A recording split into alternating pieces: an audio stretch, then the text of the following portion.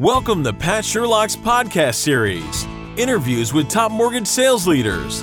Learn practical tips for improving sales management results. Let's get started. Hi, everyone. This is Pat Sherlock, and welcome to the podcast. Today's topic is a deeper dive on cryptocurrency. I have the expert on this topic, and I'm thrilled to have Dan Habib. Dan is EVP of MBS Highway, which everyone knows, and he has his own company, Crypto Charged. He is doing education on the crypto market in addition to the MBS market. Dan has been 18 years in our business, including Morgan Stanley and other mortgage companies, and he's also a rising star in the top 40 under 40. So I'm thrilled to have Dan with us. Hi, Dan. Hey, Pat. Thank you so much for having me on your show here. Well, I appreciate you doing this. And what started this, as I mentioned to you, a couple weeks ago in the Inman conference in New York, they had Ryan Serhant, who was a famous millionaire real estate agent, and he talked about that he saw 10 years from now, the crypto would be 50% of all the transactions in the mortgage space. So I thought that was a good opener to really have people understand about this market. And so I think it'd be important, Dan, for you to talk about in the big picture, how did it start? And then we'll go from there. Yeah, so first of all, on that topic, I think that cryptocurrencies, the adoption that we're seeing is, a little bit faster than the adoption we saw of the internet. So you're seeing many more people use cryptocurrencies, invest in cryptocurrencies, and you're seeing so much big money being spent developing in the space. And you have huge companies out there that are dedicating divisions of their company to really building out on the blockchain. Companies like Square, and even some companies have started to put Bitcoin on their balance sheet, like MicroStrategy and Tesla. So it's nothing that's going to be going away. And if anything, I think you're going to see a lot more adoption in 2022. In 2021, we saw a ton of adoption. And this is stuff that I think is important to get your arms around because, listen, change happens faster than we can ever imagine. It's hard to believe that the internet hasn't been around that long, but you could see how much that's had a profound impact on the way we do business today. I truly feel that cryptocurrencies, but specifically the blockchain, which is really exciting, can really impact the way we're doing business, not in 10 years, but over the next few years, you can see some really significant changes, in my opinion. So, listen, this can be a difficult topic to understand, right? I mean, I see so many people being an educator in the space, investing in cryptocurrencies, and I don't even know what they're investing in, right? I mean, people hear about Bitcoin and Ethereum and the blockchain, and it can be a little mystifying and difficult to understand. So I thought it would be helpful to kind of take a step back and try to give you some analogies and a brief explanation of what cryptocurrencies are, and then we can get into some of the ways that I think it can change business going forward. So in order to understand cryptocurrencies, which operate in a decentralized finance system, I think it's important for us to just understand the kind of finance system that we're in the United States today. And that is very much a centralized finance system. So what I mean by that is that we have some key players that really facilitate the flow of money and also dictate how much money is out there and really what the cost of money is. So the big one that everybody's been hearing about, because they're planning on doing some pretty significant moves this year, is the Federal Reserve. So the Fed controls the money supply. And when they feel that, we need to stimulate the economy and we need more money out there, the Fed can print digital dollars. Now, they don't have a printing press like they used to, right? But they basically create digital money out of thin air. And the Federal Reserve has increased the United States money supply by over 40% in just the last 18 months alone. So you guys have heard about inflation out there, and of course you've all been feeling it. You go to the pump, you go to the store. Well, inflation right now is going up at a rate of 7.5% year over year, which is the hottest inflation in 40 years. So this is a side effect of having somebody like the Federal Reserve that has absolute control in the supply of money. They also can dictate the cost of money. They have what's called the federal funds rate, and they can choose to either hike it, which we're talking about them thinking about doing in March, which I think is all but 100%. They're going to hike rates, and they can cause the cost of money to go up. So the Fed plays a very important role. And another thing that's of note is that they can change the record. You've heard of different bailouts occurring after, the financial crisis that we had, where they can literally change the ledger and they can erase debts and say, this company doesn't owe this money anymore. So the Fed plays a big role, but so do banks. Now, most of the transactions today are done digitally. if you look at a cash transaction, which makes up a very small percentage of transactions that we do, that's a pretty easy transaction to understand. I give the person selling me a good or service the cash, they give me the goods in return, and boom, that transaction is kind of final and pretty done. But because most of the transactions are done digitally, we need these middlemen, whether it's a credit card company or a bank, that facilitates the flow of money in our economy. Now, these banks, what do? Well, they keep track on a ledger. So let's say I'm going shopping and I have my debit card. What happens, right? I swipe my debit card, and then that processing machine goes and checks my bank to make sure that I have the funds that I say I do. You see, the big problem with digital money is they want to make sure you can't spend the same digital dollars twice. So essentially, Pat, they want to make sure I can't go swipe my debit card 3 times real quick and spend more than I have in my account. So what they do is behind their security wall, they are keeping a ledger for Dan. And they're putting in all the credits and all the debits, and they keep a running tally of how much money I have in there. So we really trust these banks. And the banks have a lot of power as well. Now, listen, I'm not going to mention any names, but whenever you have absolute power, you can certainly have some people that maybe misbehave. And we've seen some churning of accounts from some banks out there. And I think cryptocurrencies are really, in vogue right now, especially with some of the stuff that we're hearing overseas and in other countries. I'm sure that everybody's been kind of following along with this Freedom Convoy in Canada. Well, essentially what they're trying to do there, and not trying to get political in any way or any kind of debates, but what's happening is you have some individuals that they don't want to be mandated to wear masks in this, convoy, right? And what they're doing is anybody that's tied to supplying money or supporting these individuals, well, guess what? The banks are freezing your assets in Canada, which is a scary thing to think about. So when we have in our current centralized finance system, we have these banks that have a lot of power, and we own our money, but they kind of control it to a degree. So they can freeze your accounts if they want to. And also a lot of these different processes that we do, they take time and they're slow. And they're also costly. What I mean by that is that if you're on the receiving end of a credit card payment, it could take 24 to 48 hours to clear. A check can take 72 hours to clear. ACH payments, 48 hours. And if you want to send a wire domestically, that can happen rather quickly. But if you want to send an international wire, that could take a week or so to happen. It could take a lot of money. And then what happens if you want to go ahead and, send a wire after 5 p.m. for most banks or on the weekends, right? So the key thing that I'm trying to explain here is that in our current system, the Fed controls the money supply, and banks really control the facilitation and flow of funds, and we don't bank ourselves. So we have to rely on a bank for that. And as I explained to you, this is something that's very different in the cryptocurrency world. And just to use an analogy for you of what cryptocurrencies are trying to do, they're trying to decentralize the flow of money and the control of money. And to use an example here, the internet is something that decentralized the flow of information. Before the internet, information was very largely centralized. There was a few key sources that we would get information from. Who here remembers when you wanted to do some research on something and you would go and get those, Britannica encyclopedias at the library? And, there's an old saying that says that history is written by the victors. Well, essentially what you had was you had a few thousand writers that literally wrote history. Now, could they have been looking at things through a different lens? Could they have omitted things? Yeah, I bet if you looked at some history books from the United States versus other countries, it would tell a little bit of a different story, right? So with this centralization, you can have some manipulation that occurs. But this all changed when we got the internet.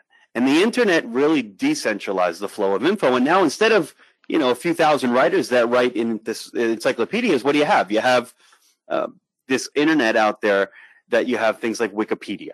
And Wikipedia, instead of having a few amount of writers, you have hundreds of thousands of writers out there that can fact check each other. And it totally erases most of this bias that you can see out there. So let's enter in here one of the cryptocurrencies that everybody knows, which is Bitcoin.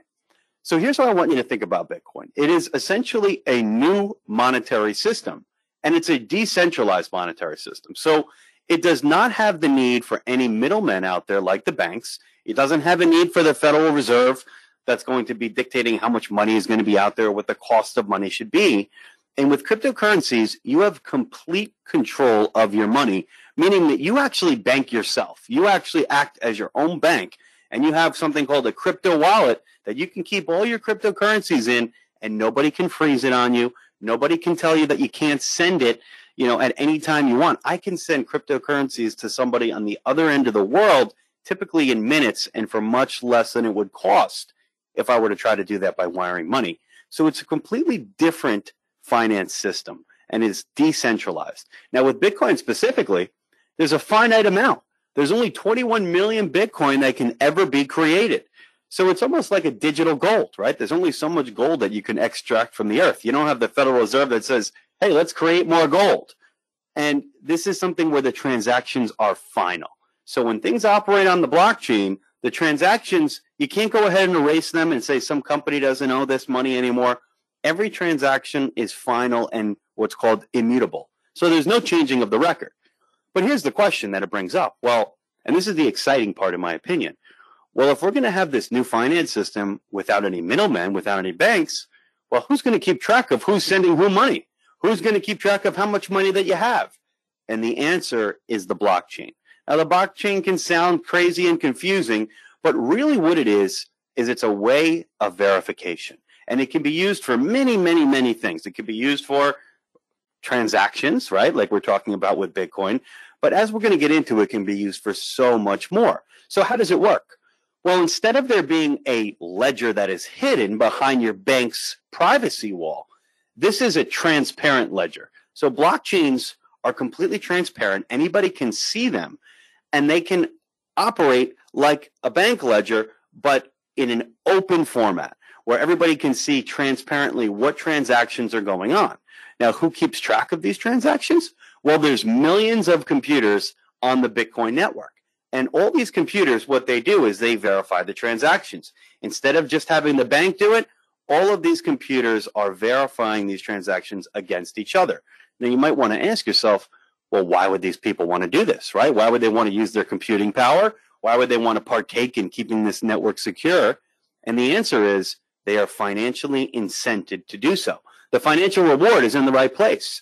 If you are on the Bitcoin network and you are the first to record the records to the blockchain, well, guess what? You get rewarded in actual Bitcoin. Right now, you know what the reward is? It's 6.25 Bitcoin. Now, of course, you're not going to get this every time. And different computer networks out there are basically competing to be the first ones to verify this, and they're using their processing power. But you're getting a reward with around $240,000 if you're the first to verify the transactions. And you also get any fees tied to any of these transactions as well. So you're financially incented to do so. But also, this is the interesting part. This is the only new way that Bitcoins are brought into the system. So nobody is out there saying, hey, we're going to go ahead and create more Bitcoin. It is on a set schedule. And essentially, when you verify transactions and keep the network secure, the byproduct is that you get a reward for mining the transactions of 6.25 Bitcoin. And that is the only way new Bitcoins are created. So it's extremely different than our current financial system. But there's much more out there than just Bitcoin, right? Bitcoin is kind of the one that proved that cryptocurrencies could work on a blockchain. But you have Ethereum out there and all these other different altcoins, all of which have different utility and different use cases. Now, the one that's Ethereum that many people that are in the space are interested in or at least familiar with, that's actually kind of like a network. So just like you have the internet that runs on the protocol called TCP/IP, well, Ethereum is its own network. And imagine if you could have went back to when the internet was created and you could have invested in TCP/IP. Now, it wasn't an investable asset, but boy, would you have been a rich person today. Well, Ethereum is its own new type of internet. And you have all these other different companies that are developing their products on the Ethereum network. Just like you have companies today that are operating on the internet as we know it. Well, you have all these different networks now that are being created that are decentralized. And you have these applications, or they're called dApps. So instead of an app, it's a dApp, which is a decentralized app. And they go ahead and create their own products on these different networks like Ethereum. Think of it like this. On your iPhone, you have what's called the iOS as the operating system, right? And you can go to your app store and download different programs from different companies. Some of them are free, some of them you pay for. And those are applications that run on the iOS system, or if you're using an Android phone, You have applications that run on like the Google Play Store there. So this is kind of the way it works in this kind of cryptocurrency economy. So blockchains, though, as I mentioned, can be used for so much more than just verifying transactions when people are sending each other Bitcoin. They can be used to verify anything. Remember, this is a public, transparent ledger. Just to give you an idea of some use cases out there, well, it can be used for identity. And this is actually a big one, because if you think about us, most people listening to this call, I would assume, are in the United States, and we're blessed to be, born in a country that is developed, but there's many countries out there that are underdeveloped and underserved. How do these individuals have any chance of having a net worth or an identity if you don't have that infrastructure in place? These people, they don't have a DMV. They don't have a bank to go to. Well, the blockchain is something that can solve this really big picture, where you have to remember there's about 2 billion people out there in the world that are unbanked. So through the use of, if they had internet and a cell phone, they could essentially too have an identity as well as a sense of net worth through the use of cryptocurrencies and the blockchain. How about supply chains? Supply chains could be significantly upgraded.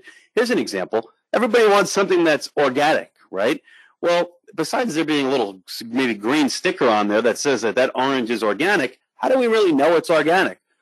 The blockchain, you can put a barcode on one of these oranges and scan it, and you can see from start to finish the lineage of the whole shipping process that occurred from where this originated and all the stops that it made along the way through use of the blockchain. Medical records, property records. Now, voting, we don't ever want any discrepancies in any kind of voting records.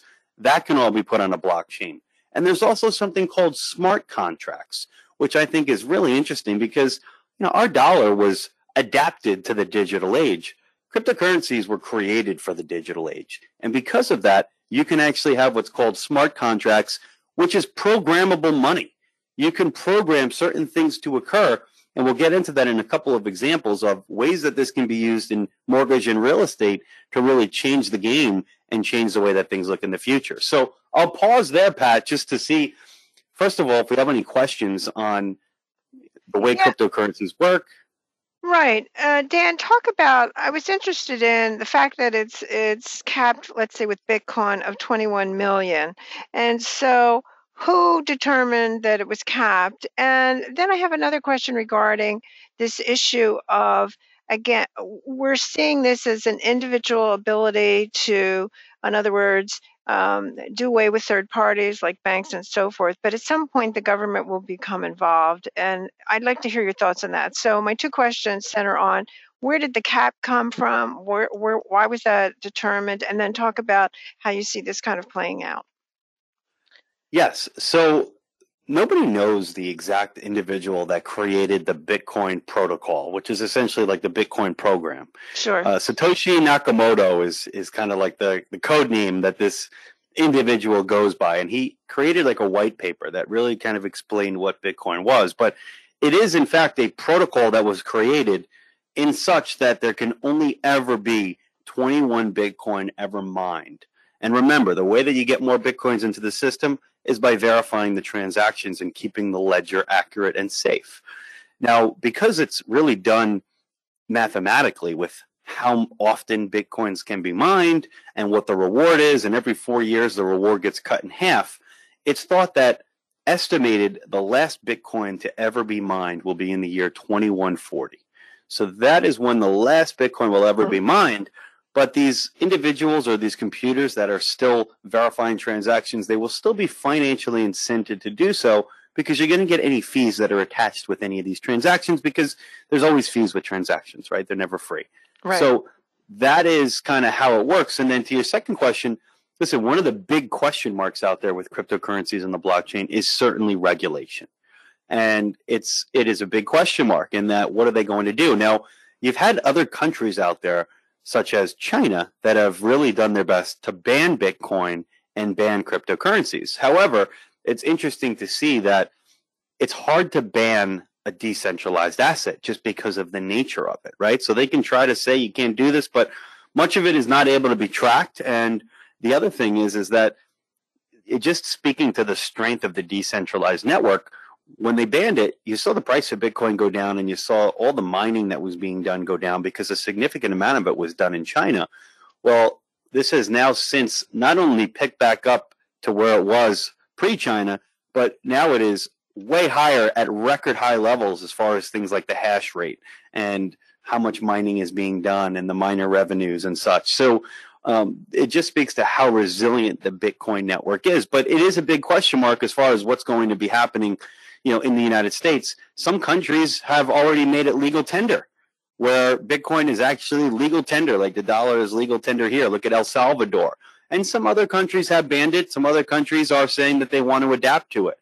I think that the countries that are more pro cryptocurrencies are going to have a benefit. Some of them are actually trying to create their own digital stable currencies for their version of like the Federal Reserve, which is a pretty interesting thing. So I don't think it's going anywhere in the United States. We've already had people like the president, people like Jerome Powell, who's the Fed chair, come out and say that, listen, we are not going to be banning cryptocurrencies here, but they do want to have some type of regulation so there can be some more clarity regarding them. But this is all going to be stuff that I think we'll get some more clarity on in 2022, but much of it is unknown as far as how much they're going to regulate it. But I can tell you that from a tax standpoint, there's been some things that right now cryptocurrencies are viewed not as like an asset, like a stock, but they're viewed as property. And I do think that's going to be changing in 2022. But what I mean by that is this, is that you can do something called tax harvesting with cryptocurrencies as the law stands today. So what I mean by that is that, let's say you own cryptocurrencies, let's say you own Bitcoin, and it was at, just to use round numbers, $100. Well, if sometime during the year it went down to, let's say, $50, you could have sold it at that time and bought it right back a second later and locked in that $50 loss. And then you could go ahead and apply that towards any capital gains that you had for the year. Whereas with a stock, there's a rule called the wash sale rule, where if you're at a loss in a position, you can sell it for a loss, but you can't buy it back for at least 30 days in order to be able to use that loss towards any future capital gains that you have. That is not in place as we speak, but I'm pretty sure that's going to be changed because people are exploiting that tax benefit of cryptocurrencies. They did a ton of that in 2021. So I believe in 2022, that rule is going to be changed. The other thing you have to realize about cryptocurrencies is that anytime you use them to buy something, or let's say you sell them, obviously, or if you use them to buy a product, if you use them to buy a car or a house, that is a taxable event. So that's why it's a little bit difficult to try to imagine Bitcoin in its current state being used a lot for buying of goods and services. Because if I had all of a sudden, let's say I had 10 Bitcoin, and let's say I was at a really big winning position with that. Maybe I bought it a few years ago at a much lower price.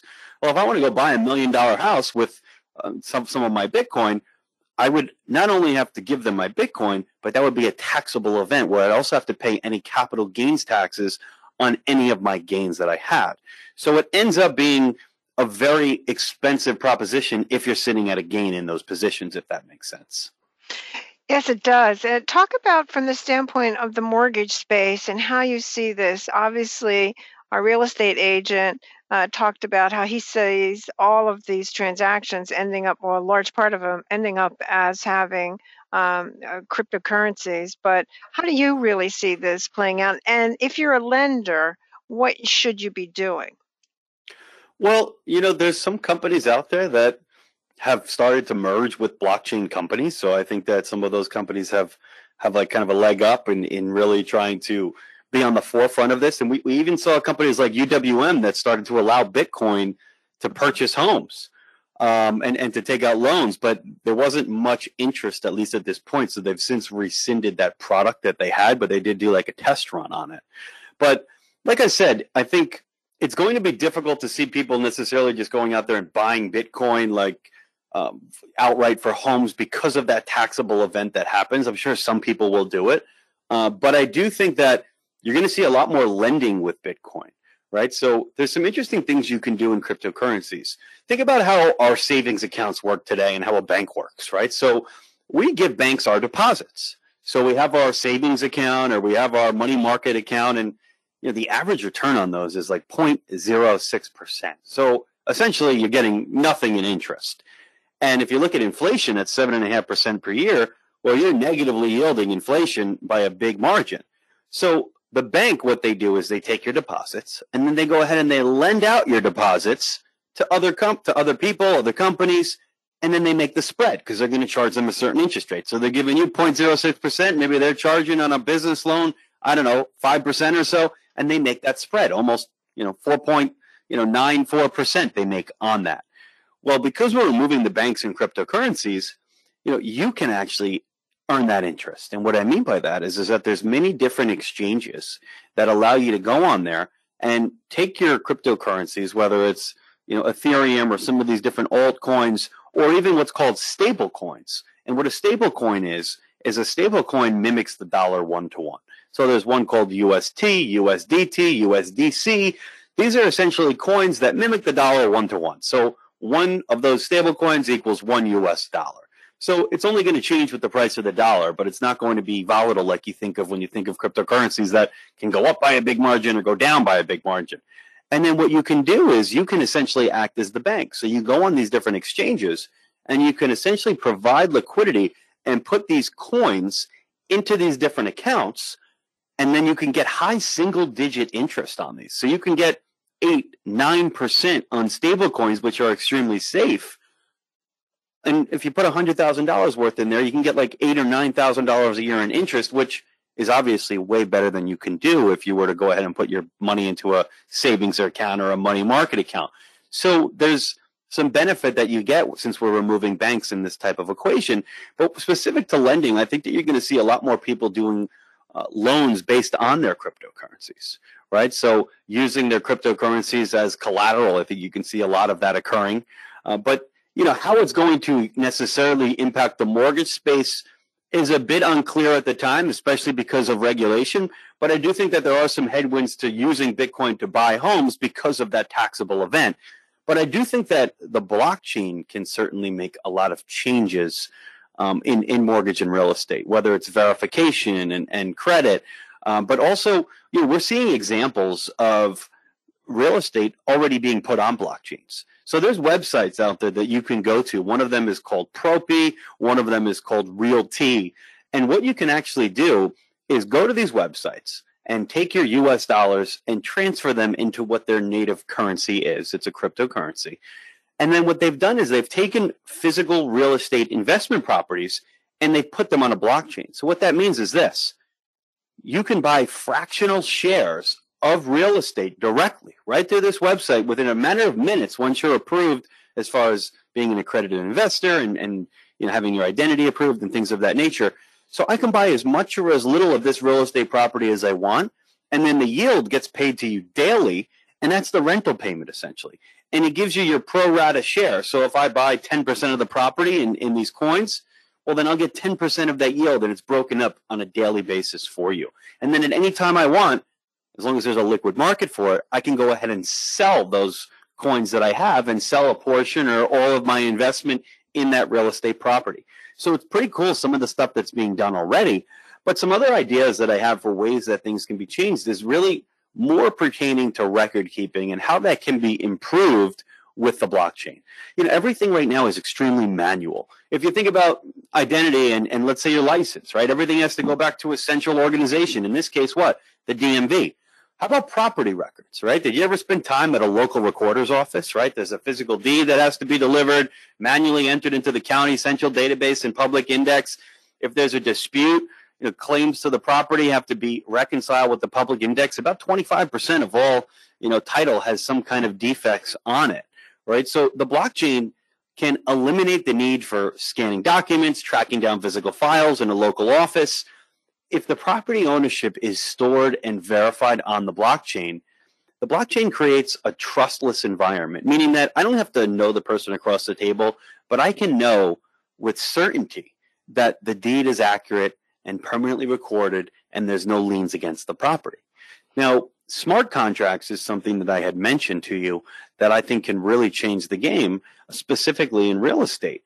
Let's say that somebody wanted to lease an apartment, if a tenant wanted to lease an apartment, and the landlord agrees to give the tenant the door code to the apartment as soon as the tenant pays the security deposit. So you have these smart contracts that can automatically hold on to things and automatically exchange them to the counterparties. So we can exchange the door code for the security deposit on the date that the lease begins. If the landlord doesn't supply the door code by the lease date, the smart contract can refund the security deposit. It eliminates the processes typically associated with the use of a notary, a third-party mediary, attorneys. And when we're talking specifically about title, once a global registry exists, downloading the entire chain of the property's ownership records will be able to take seconds. And with the move towards everything being more digital, like e-closings and digital signatures, when you're not going to need wet signatures anymore, it can really make real estate very fluid and simple. Imagine executing a smart contract after locating a home online. You click a few buttons, you can update the ownership, transfer funds between party, all via the blockchain. You can hold somebody's title in escrow, essentially, on the blockchain, and you can also hold the security deposit, and you can have these things exchanged with each other. So do I think that it's going to replace title agents or real estate agents? No, I do not. I think that you're still going to have the need for these individuals. You can't account for certain things on the blockchain, right? You can't account for prior IRS liens or nuisance liens or municipal code violations. But I do think that roles will change a little bit. I do think that processes can be made much faster, much cheaper, and with less human error. So I do think that it's important to be on the forefront of this and to understand, because, listen, whether people like it or not, these are the types of things that are going to be coming, and probably going to be coming sooner than many people think. Well, Dan, that's certainly a wonderful discussion about this world that seems so complex, and you really explained it well. We only have a couple minutes left. Why don't you wrap it up by a couple takeaways that our listeners could have on the topic? Yeah, so listen, cryptocurrencies are clearly one of the, I think, most exciting asset classes out there, one of the most popular right now, and it's for good reason. If you look over the last 10 years, Bitcoin's return is 1,000,000%. Gold's return is 7%, and the S&P 500 is 224%. If you look just over the last 3 years, Bitcoin's return is over 1,000%, where gold is up 40% and the S&P is up 59%, right? So yes, with cryptocurrencies, there can be a ton of volatility, but there's also can be very outsized gains, and I think we're still very early, both as in an investment class, but also on how it's going to impact business. So if you want to learn more about cryptocurrencies, I suggest that you do some research. And one of the things that you'd been nice enough to mention at the beginning of the call, that I've created a company called Crypto Charged. That's Crypto Charged. And that is something that you can sign up for a 2-week membership if you want to give us a try and check it out. But we educate you every day on what's happening in the crypto markets. We break down the news, the technical analysis by looking at the charts, something called on-chain analysis. Since everything operates on a blockchain, you can actually analyze that data and really help you from start to finish on, number one, how you can invest in it and where and how, but also keep you up to date on how some of these things are going to be changing the world as we know it, including mortgage and real estate. Well, Dan, I think you're doing fabulous, and I think this is a terrific topic for sure. I was the next Wall Street person, I find this fascinating, and so I'm glad that you were able to share your wisdom on it. I highly recommend Dan's new company, because I do think the earlier you're involved with this, the better off you will be. So I want to thank Dan, and I want to thank everybody for listening, and I certainly appreciate you spending time with us. Thanks again, Dan. No, it was a pleasure. Thanks for having me, and happy to come back as some of this develops throughout the year as we get some more clarity on stuff. Hope to chat again. Yeah, we'll have you back for sure. Thanks so much. Thank you. Thanks for listening to our podcast. We appreciate you spending time with us. If your sales team needs training in hiring and lead generation, schedule a free consultation by emailing me at psherlock@qfsconsulting.com.